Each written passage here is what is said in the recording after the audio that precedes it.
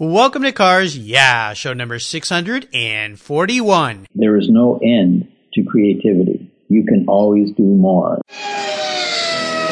This is Cars Yeah, where you'll enjoy interviews with inspiring automotive enthusiasts. Mark Green is here to provide you with a fuel injection of automotive inspiration. So get in, sit down, buckle up, and get ready for a wild ride here on Cars Yeah.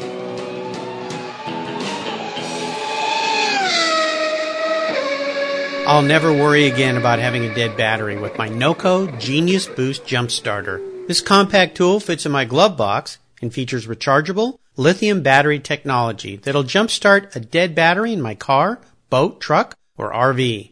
The Genius Boost features built-in spark-proof technology and reverse polarity protection to safely jumpstart any of my vehicles. The compact, ergonomically designed clamps are built from solid copper for maximum conductivity. There's a built-in ultra-bright dual LED flashlight with 7 modes, including an SOS and emergency strobe. I use my Genius Boost Jump Starter to charge my phone, tablet, and laptop while I'm on the road or if the power goes out in my home. The unit itself is easily rechargeable in my vehicle. The Genius Boost from NOCO is the ultimate emergency tool that's safe and easy to use. Quality design, state-of-the-art technology from NOCO, the battery car source since 1914. I've got one in each of my vehicles. Get yours at geniuschargers.com. Hello, automotive enthusiasts. I am revved up and so excited to introduce today's very special guest, Dick Rusin. Dick, are you buckled up and ready for a fun ride? All ready to go. All right, great to have you here. Dick Rusin was an automobile designer and director of design for General Motors of Europe and Chevrolet when he retired. He owns the only Corvette-powered De Tomaso Mangusta built at the factory. During his career, Dick worked at over 140 car design programs, including the Opel Max, which was the inspiration for the Swatch car. During his career, he also created car design exhibits, automotive shows, design awards for NAIAS, furniture, Christmas parade floats, graphics for the America's Cup, and the Woodward Dream Cruise in Detroit. You were a busy guy. Since retiring, he's written a book about De Tomaso Mangusta that's titled Bella Mangusta, penned magazine articles, and worked in education as a mentor for design students. So, Dick, I've told our listeners just a tiny bit about your long career in automotive design. Would you take a brief moment and share a little bit more about your career and your passion for automobiles? Well, looking back, it was really a terrific career, and I really realized later how I had been moved around the design building into different studios, and the result was I was prepared for management positions later that would be quite challenging. I always had a great time working. I never worried about the politics, and worked on a lot of terrific programs. Starting when I first started at GM Design, was called Styling in 1961. And I was assigned to Oldsmobile Studio. I worked on the 1966 Tornado, the first one. Wow. And then I went to a wonderful place. I did a lot in Oldsmobile looking back on it, but I was a little bit unhappy. I didn't feel I had done enough. And so I was moved to another studio called Preliminary Design that had a terrific chief designer called Bernie Smith. The great thing about Preliminary Design was they did a lot of scale models, not so many full size, but we were kind of a think tank for the building. So I got to do many, many scale models where I did the whole car, front, side, rear, everything. And we had management reviews, and it was a great learning process. From there, I went to a studio called Overseas Studio, which was connected with the various GM companies around the world, Holden in Australia, GM do Brazil, Opel and Vauxhall. At that time, that's what they were. And we monitored what they were doing. We sent suggestions over when they asked for it. Bill Mitchell was a great believer in sharing people, so a lot of those people came over to work for 6 months, and they would start in our studio. So I had great fun meeting all those people, doing things, going to races and whatever with them.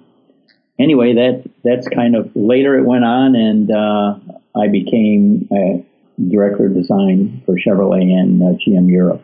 Wow. Well, those were amazing times. And I'll tell you, when the Tornado came out, my mom was in love with that car. She wanted one of those so bad. One of the earliest cars we had when I was a little kid was an Oldsmobile Vista Cruiser. We had a couple of those, and my sister and I loved those skylights in the back back there. We thought those were just for us in the back. We even had our own visors, which was pretty cool. You've had such a wonderful, illustrious career, and we're going to talk about your career. We're going to talk about your book. But first, as we continue on your journey, I always like to start with a success quote. This is some kind of saying that's been instrumental in your life, some kind of mantra. It's a nice way to get those inspirational tires turning here on Cars Yeah. So, Dick, take the wheel. Well, there's a favorite thing I have, and that has to do with creativity. So I guess my saying would be, there is no end to creativity. You can always do more. And if you think about that, it's really the truth.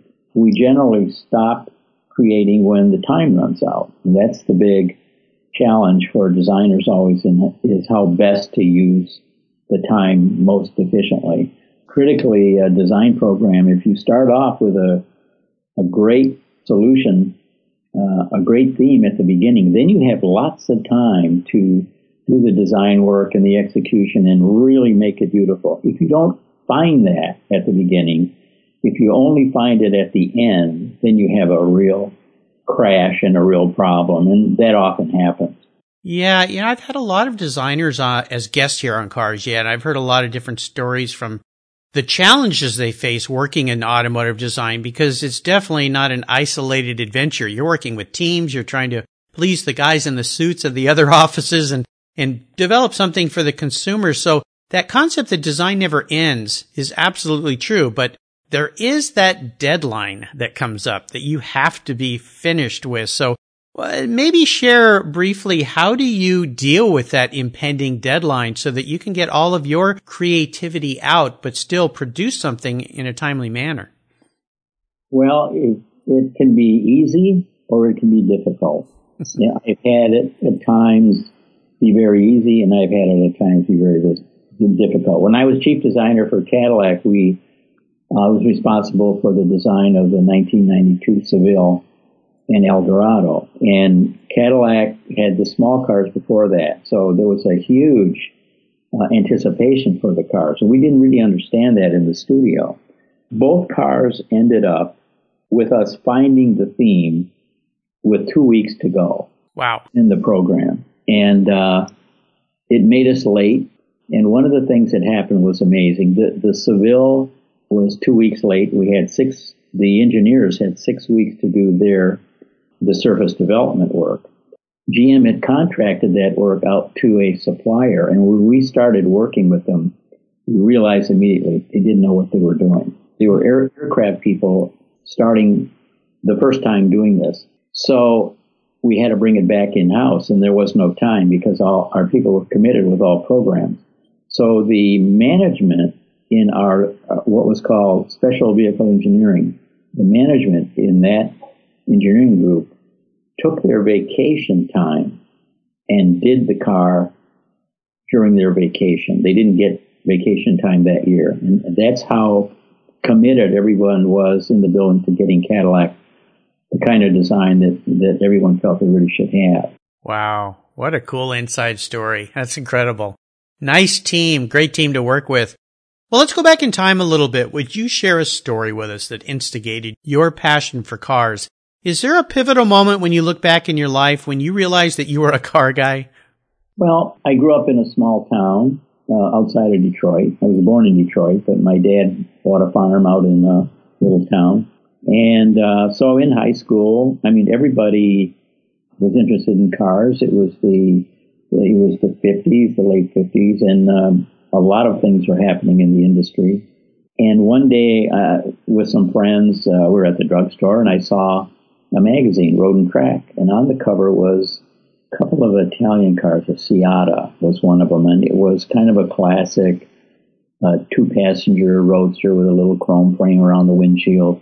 And that really was interesting to me. Previously to that, my car experience was Model A Ford.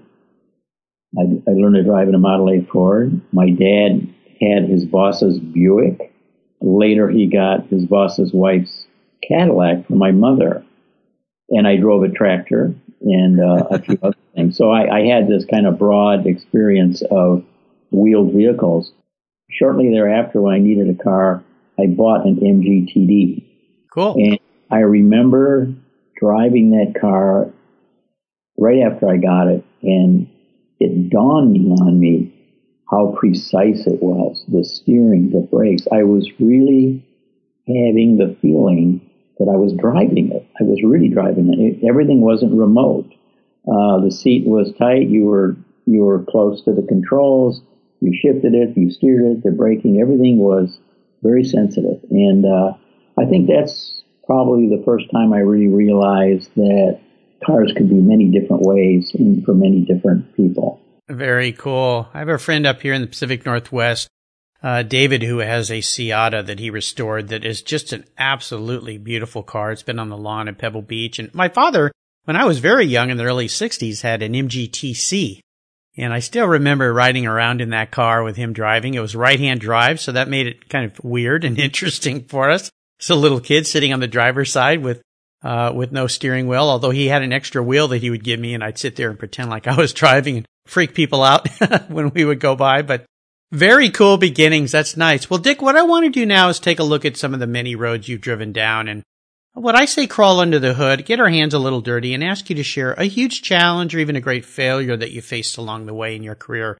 Of course, the most important part of these kinds of situations has to do with what did they teach you, what did you learn, and how did you move forward from that? So take us to that painful time, kind of walk us through that, and then tell us how it helped you further your career and your life.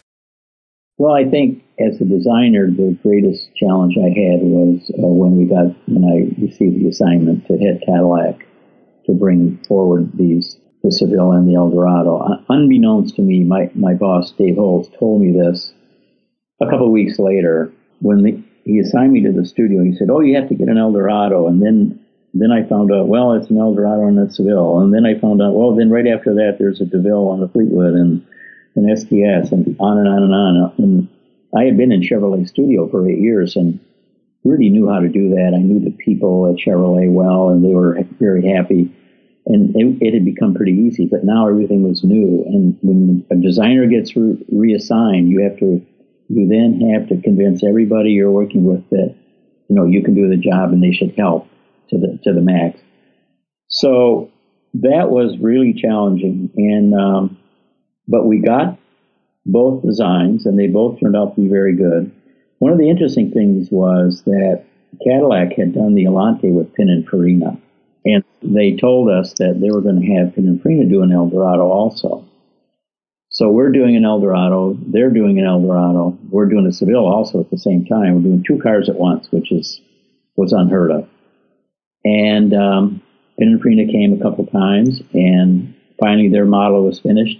We had a model in various product clinics, and the Pininfarina car was chosen. And we, in the studio, my assistant, Dennis Little, we didn't feel that the car they had was the right car. We didn't feel our car was the right car either. We hadn't achieved what our vision was. Anyway, the one thing their car had that ours did not, and it was the thing that triggered all the clinics, was a body side molding, a rub strip molding. And Cadillac owners were adamant that they wanted their cars perfect, never damaged, never touched by anyone. And we were not allowed by our management to put a body side molding on our car. So every time we showed the cars, because our management wanted to get away from that, wanted to get past that, and they felt if Cadillac could do it, that would lead everyone else. So one day I was working, so it was over. Pininfarina was going to do the car. We had their fiberglass model. We were going to start making a clay model that would emulate that car and release it. And I was working in the auditorium setting up the show, and my boss, Chuck Jordan, came over. And he always called everybody by their last name. And he came over, and it was quiet there. It was kind of dark. I was putting stuff on a board. And he said, "Dick, I have to talk to you." I thought somebody had died. I mean, he was really gray. And I said, what's the matter? And because he never called me by my first name. Rarely did he call me by my first name. And he said, the Eldorado went to another clinic Pininfarina car. And we'd been asked to paint it a different color. They were having a color clinic, and they were showing the Eldorado, the Tornado, and the Riviera. And the Eldorado bombed. Pininfarina's car bombed. Now, the time is all gone by about 2 months. And he said, wow, I said, that's great. And he said, it means you have to do another car. I said, that's great. I said, Chuck, we've done every possible cliche. If we do another car, we're going to do something new. He was really surprised. He credited us then with doing all this work, and I didn't even realize he had noticed. I mean, he never said anything about how much work people are doing. You just have to do it. And so within 2 weeks, we created another car. We took it outside. We invited Cadillac. It was right after Thanksgiving. They knew we were doing another car for them. And I never liked when they came in. Some of them would come in early and look at everything. And then they'd call their bosses and tell them what we had without understanding what we were showing. I went in early and we covered it up with a cover. And the night before I'd been shopping for Christmas, so I bought all this wrapping paper. So we put a big bow on it. And when the guys came in that normally looked at everything, they were very upset that they couldn't see it. And so finally, John Grittenberger, the general manager, came in, and he was not real happy, in a happy mood, probably because the Pininfarina car had bombed, and he knew for him that would have been the end. It would have been Pininfarina design. They could have advertised that that's what it was, etc. So we were the kind of the black sheep. And so he said, "What's that?" And I said, "What? That's the new Eldorado we've done." I said, "You want to see it now or later?" He said, "Well, let's see it now." So my guys were all ready. They took the bows off, they took the cover off, and there was just dead silence. Of all the cars we had shown over the previous year and a half, probably 15 or 20, none of them met everyone's expectations. It didn't meet our expectations, but we knew we could get there with that proposal. Anyway, there was dead silence. All you heard was feet shuffling, and everybody was impressed. So we took the car outside later in the morning. We made a few adjustments to it. When you get a car outside, you're looking at it at a distance. You change lines around a little bit. You're not looking for the theme. You're looking for refinement. You refine a few things. We brought it back in. It was made up of a lot of cardboard and paper, cardboard paper on a full-size model. It wasn't a clay model all dolled up for show. It took a lot of, imagination between what we were showing and the reality. So anyway, we got the go-ahead from Cadillac, and within 2 weeks, we sent it to our shop, and it was cast, and that became the production car. Wow. What comes to mind is one of my past guests who was a designer was Chris Bangle, who was the first American hired by BMW. And the challenges he spoke about going into BMW and being an American in a German car company and being the guy in charge of design was a huge, huge challenge. So that story came to mind when you shared going into this new area and having to not convince, but work with a whole new group of people and say, hey, okay, I'm the new guy here. Let's see what we can do and what we can create. Oh my gosh, yeah, it must have been incredible. Well, Dick, let's shift gears here and go to the other end of the spectrum. I'd like to have you share what I call a career aha moment. One of those fun times when the headlights come on and kind of illuminate your way for a new direction. Maybe you could share one of those career aha moments with us. Well, it had to be, I'm kind of stuck on Cadillac, but because it was such a unique and unusual experience, it had to be the night we showed the car a year before it came out in Detroit at the North American International Auto Show. What year was this? It would have been 1991. Okay. And the car was a 92. It would come out it was January of 91 that we showed it. It would come out the following October as a 92 model. Cadillac wanted to send our fiberglass model for the Seville, which was a beautiful model. It was painted a wine pearl and it had a gray beige interior with this Zebrano wood. It was really beautiful. And they were going to put it in L.A. and launch it there because California was a big market. Then they were going to bring it home to Detroit and show it in Detroit. So this, a month before the Detroit show or the L.A. show, they were told by L.A., no, you're not going to show a car here and take it out. If you show it here, you leave it. But they had to be there. So they had to decide Detroit or L.A. And they came up with the idea. There was a running prototype that was very rough. And it was being driven day and night at the proving ground. So they took the prototype and we put it in various shops and we created a show car in 1 month. Wow. And that car was then taken, it was going out to LA, and on the way it was going to stop in Phoenix in the mountains where there is a particular rock that's about 600 feet high and the sun comes up behind it. And so photographers have constant light for about 2.5 hours. And they were going to go there, stop, and then continue on with the car to Los Angeles. In the meantime, the other car is being prepared in Detroit for the Detroit show. So we get out there, and they asked me to go and meet the photographer and give the photographer some direction. And they had a couple of young PR guys that are really neat guys, so they were going to meet me there. So I fly out there, get a car, I drive to this area in the mountains, and there's a truck, there's the car, they're shooting. And that was the first time I saw it really outside in the environment. Before that, it was only on the patio.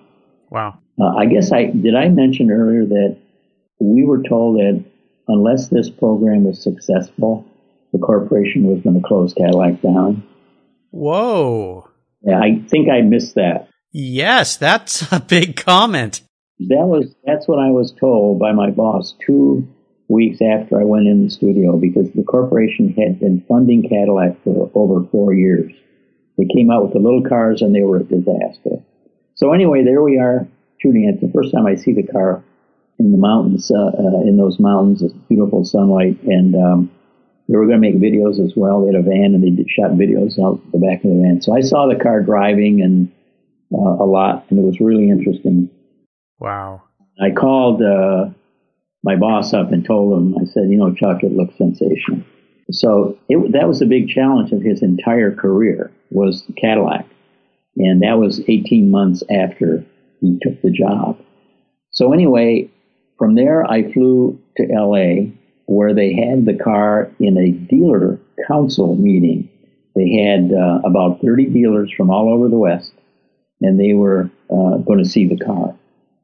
And so we ended up showing it to them in a secure patio at the hotel outside. It was a beautiful sunny day. And I heard so many heart-wrenching stories from these dealers who had invested all their money in Cadillac to get a dealership, then all their savings and getting through the 4 years. And now here's the new car, and they were going to see it.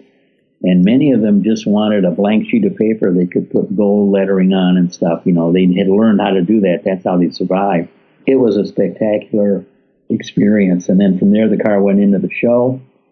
And I had, it was on television that night. A woman that was walked in Friday night before the show started was wearing a dress the same color as the car. She was the auto writer, and she came in. She was on TV. So I had the tie on that the color came from, and we talked, and I understood. I never saw it, but I understood. She did a great interview on television. I flew back to Detroit, and Detroit has a Friday night party before the show opens. It's a big charity event. I think it's the biggest charity event in the world. So the car was there, the one we had for Detroit, and you couldn't get near it the entire night. There were people around the car, 40, 50 feet thick, completely around the turntable. I had vice presidents of BMW wanted to talk to me about it, all kinds of things. They had Edsel Ford got on the stand and looked at it. It was just a sensational evening. Wow. Spectacular. So I would say that has to be one of the highlights. Other than that, probably having Giugiaro compliment me at the Frankfurt show on the Opel Maxes being the best car in the show. Yeah, wow. Would you say that was your proudest career moment? No, my proudest career moment would have been from 2 or 3 people that I worked with who maybe made compliments to me along the way through my career. I would say about the work that we did and how we did it. I would say that was proud of it. Very nice, very nice. Well, let's go back in time again and have a little fun. What was your first really special car? And maybe you could share a memory you have of that vehicle. Well, it was the MG. That was the time when Chevrolet had come out with the small block engine, and everything turned upside down. Suddenly, the lowest cost car was the fastest. And I lived in the country outside Detroit. We knew people that worked at Chevrolet in the engine dynamometer rooms. Everybody was drag racing. There were all kinds of things going on. And I had the MG for a couple of years, and my friend had a Thunderbird that had a lot of traction. And they took the engine out and they put a Chevrolet in, and he lost all his traction. And so there were a lot of cars being converted. You'd see cars driving around at night that, Henry J. with a Cadillac, a Buick with a Chevrolet in it. Small block engines were cheap, fast, and available. And the technology to make them really go was available, because we knew these guys that worked at Chevrolet, and they would tell you the latest, what's the best carburation to have, how to set it up, what kind of timing you should run, etc. That was all common knowledge in our area. Right. So it was an easy thing, I guess. One of the guys I hung around with said, let's put a small block in the MG. And when I look at one today, it kind of scares me. So we did that. And so in 1959, I ended up driving a car on the street that weighed the same as the Corvette SS and had the same power. And I drove it around. I drove it for about 3 years, and then I just got tired of working on it. Wow. I had put a beautiful engine in it that was hand-built, took the engine out, sold the MG without the engine, and put that engine into a Corvette that I bought, a 56 Corvette, beautiful car, silver blue, and it was really a nice car. So it was the right thing to do. I'd gotten tired of the rain coming in, the side curve, and the electrics and all that kind of stuff. Plus, there was still, I learned a lot about how to make a car go and ride and handle and all the rest. That was a great learning experience. My goodness, a small block V8 and an MGTD. Holy cow. I sent you a picture. Yes, you did. Yeah, absolutely fantastic. Very, very cool. Well, how about a car that you've owned that you let go? Is there that old seller's remorse story somewhere in your life? Well, I got married, and I had the Corvette, and was working at GM Design, and I was working with a guy that knew somebody else who had a Jaguar XKE that had been in an accident and was being fixed. So it was a 61, it was a 3.8. That was in about 63. So I ended up getting that car and took my entire vacation to paint it and whatever, and had it for 4.5 years. And it was just a wonderful car. It would go 150 anytime you wanted. Wow. It was, it was really fast. We still had some unlimited speed areas in Michigan, I think, at that time. But it was a beautiful car. I painted it a silver blue. It had a light gray interior. It was so light and thin looking, like a shell, like an eggshell. And the engine was beautiful. It ran nice. And an XKE in the early 60s was really a crowd, gatherer. Right. Everywhere you went. It was a lot of fun, and we enjoyed it. We had put our 2 kids behind the seats. There was a little storage area there with a door that flips up, so luggage that's in the back, it was a coupe, can't come forward. And my wife found a little blanket or something that she folded and fit in there, so our 2 kids would ride back there. My sister and I used to ride on that little platform behind my mom and dad in his MGTC, that little area up there. You think back now they would have been arrested for child endangerment, but that's right. You go to prison. Now, before I ask you this next question, when we talk about the Jaguar XKE, the car that started it for me was the XKE. We had a neighbor with one, and I just thought it was heavenly. As a designer, maybe real briefly, what's your thoughts on the design of that car? Well, I had one for 4.5 years, so I had a good chance to examine it, and it was beautifully done. And aerodynamically, it wasn't as good as people thought because of the back end. The front end was great. The air intake is a classic, what they call an aero testing nozzle, where the air, as it hits that radius, accelerates, and it draws more air into the opening. The bar in the center of the grill is something that stabilizes air as it goes into a large opening. Aerodynamically, it was really good, but it was a beautiful car. It was always shocking to me when driving it. You'd be driving in this car, and it was really comfortable. It rode really well. It had dual, 4 shocks in the rear. It rode well, and you'd see yourself in a shop window or something. It's kind of a shock. You're riding in this smooth car that's easy and nice riding, and all of a sudden you see this dramatic shape that you're in. Yeah. But it's no doubt a beautiful car. Some people feel it's the most beautiful car ever created. Enzo Ferrari said that. Looking back in time, it certainly, the things that are making it out of date are probably now the understanding of aerodynamics that were not known at that time. Right, yeah. But it is a great looking car. And, it was very much like a race car. The seats, the early cars had these thin shell racing seats. You had the gauges that you could take 2 screws out and drop the panel down so you could get behind the gauges. Just a terrific automobile experience. Yes, something I always wish I could have one. They've become so expensive now. There's just ridiculous, but such beautiful cars.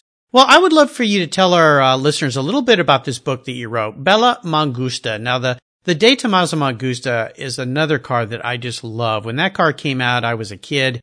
I looked at that thing and went, oh my gosh, it's just so cool. You've got a very unique one, but tell us a little bit about this project. What inspired you to pen this book? About 5 years ago, I realized that I'd owned the car already over 40 years.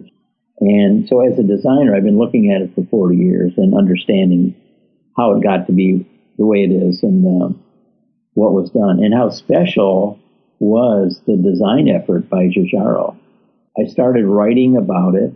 There was a Pantera magazine that wanted me to do an article about it, so I did. And so that was kind of the foundation. And then I started writing more and more and more, and I realized that I had a special opportunity in that I had a car for a long time.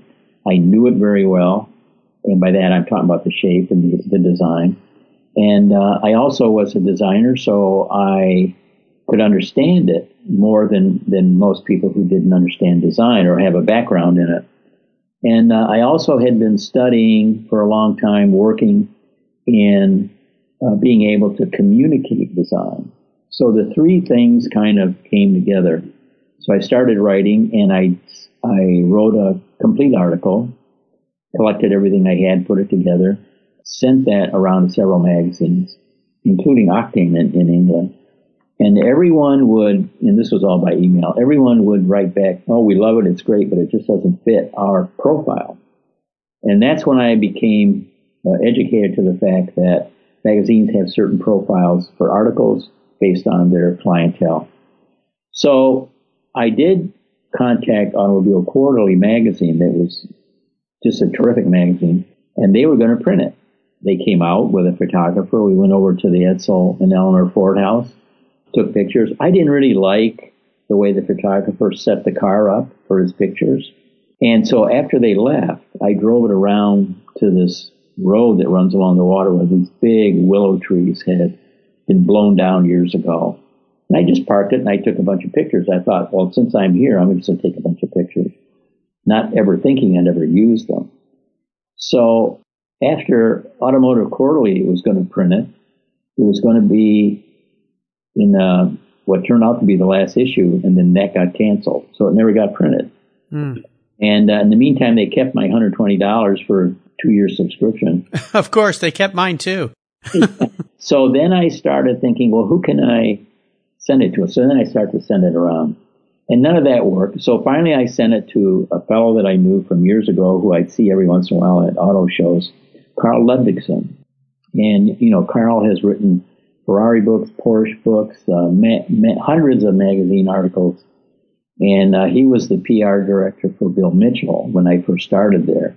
Mm-hmm. And then when I was working in Europe, I'd see him at auto shows once in a while and we would talk. And when you're in European environment and you see another American, there's kind of you tend to talk. So anyway, I sent it to him and I said, Carl, what do you think I should do with this? And he said, send it to Pete Vack, who has this website, Veloci Today. So I sent it to him and we started communicating, and he wanted to put it on his internet program, but he wanted to edit it quite a bit. And essentially what I would see happening was all the design information that I put in would go out, and he wanted to turn it more to a historic article. So then he was going to put it in. I was thinking about all that, and then he never put it in. And then finally, I decided, well, maybe I can do something else. I started looking into this self-publishing book thing. Mm-hmm. I made the deal with Ex Libris Publishing, and a week later, Pete called. And he said, well, I want to put the article on the website. And I said, he didn't call. He sent me an email. So I emailed him back, don't do anything until we talk. So finally I got to him. We ended up talking an hour and a half. Just a terrific guy. And I told him what had happened. And he said, well, that's okay. No problem. He said, I will still put on what you want me to put on. We'll break it into three episodes with pictures. And it can be like an advance promotion for the book. He said, and then I want to sell the book. I said, that's great. So that's what we did. Very nice. And, the book came along. I started working on the book and designed the book the way I wanted. It came out just beautiful. And people are buying it. And I'm struggling now with working on how to get set up for PayPal and all that so I can sell it myself. There you go. Great story. Yeah, Pete was a guest, early guest here on Cars Yeah, great guy. So it's very good that you two connected. Great story. I love it. I wish you the best success with that. And of course, we'll put a link on your Cars Yeah show notes page for our listeners so they can learn how to get their hands on a copy of Bella Mangusta. Fantastic. I just think it's a beautiful car. Well, here's a very introspective question for you, Dick, and I'll be very curious how you answer this being a designer. If Dick Rusin was a car, what kind of car would he be and why? What I'd like to be would be a Cadillac that has design influences from the 30s into 2030. And it would remind you of a modern Auto Union Grand Prix car with exposed wheels, a little top that would flip down, polished aluminum, maybe a Cadillac electronic power plant and V8, a hybrid setup somehow, 4-wheel drive, probably weigh around 2,500 pounds, maybe 3,000 pounds. Biggest tires you could find. Anyway, I think something like that would be neat. Now, there is a unique answer, for sure. Probably one of the most unique answers I've heard to that question. So, you passed that test with shining stars there, Dick. Great job, great job. Well, up next is the last lap. But before we put the pedal to the metal, let's say thank you to today's Cars Yeah sponsors. Everyone who knows me knows I'm really picky when it comes to my cars and keeping them looking new. I'm a huge fan of Covercraft floor mats. I've protected my vehicle with their products for decades. Want to keep your vehicle's interior looking new? It's easy with Covercraft floor mats. They will protect your vehicle's factory carpets from daily abuse, weather, pets, children, weekend adventures, and those everyday spills. It's a fast, easy, and stylish way to keep your vehicle looking new. Covercraft floor mats come in a wide variety of styles, materials, and configurations, all designed for maximum protection. In addition to Premier Plush and Berber custom floor mats, you'll also find cargo liners, canine cargo area liners, dash covers, and sunscreens. Enhance your vehicle's looks while protecting the factory finishes with easy-to-install and easy-to-clean floor mats. Covercraft is the right choice. Learn more today at covercraft.com and tell them Mark at Cars Yeah sent you. That's covercraft.com. If you own collector cars and still have a little bit of money left over, congratulations. You're ahead of most people. But what should you do with the money you don't spend on cars? Talk to Chris Kimball, certified financial planner practitioner. For over 20 years, he's been helping people just like you and me with their financial planning and investments. And he's a car guy too. Call 253-722-PLAN. Or you can view his website at www.chrisvkimball.com. Make sure your investments are running on all 8 cylinders, or 12, or 16. Securities through Money Concepts Capital Corp. Member, FINRA SIPC. Okay, Dick, we're back and we're entering the last lap, and this is where I'm going to fire off a series of questions and ask you to give our listeners some very quick, short, blips of the throttle answers. So here we go. What's the best automotive advice you've ever received? Don't take credit for anything. I like that. Would you share one of your personal habits you believe has helped contribute to your success over the years? I think you have to be a self-starter. When I was young, I lived in the country, and there was really no one to do anything with. So if something was going to happen, I had to do it, and I got used to doing that. And I think making things happen on your own is what you have to do, whether you're as an individual or as a team. Nice. Yeah. Now, do you have a resource that you think our listeners would really enjoy? Well, nothing beats the internet. I mean, it's just unbelievable. I use it for all kinds of things. It's the first thing I think of when I have information that I need. It's just incredible. It is incredible. Now, how about a book? Is there a book that you've read, other than your book, of course, that you think our listeners would enjoy? I like James Joyce. James Joyce has a lot of short stories. He is a writer that somehow is able to really communicate with a few words.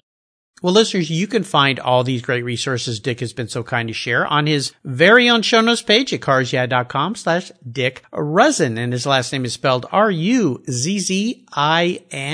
There's another great place on the Cars Yeah website called Guest Recommended Books, where this book and Dick's book and all the past 640 guest books are listed for quick, easy clicks to buy. All right, Dick, we're up to the checkered flag, and this last question could be a real doozy. If you could have only one collector car in your garage, but don't worry about the price, because today I'll buy you anything in the world, what would that vehicle be? And more importantly, why would you choose it? Boy, that's a tough one. That's a toughie. There are so many cars I like. That's the problem.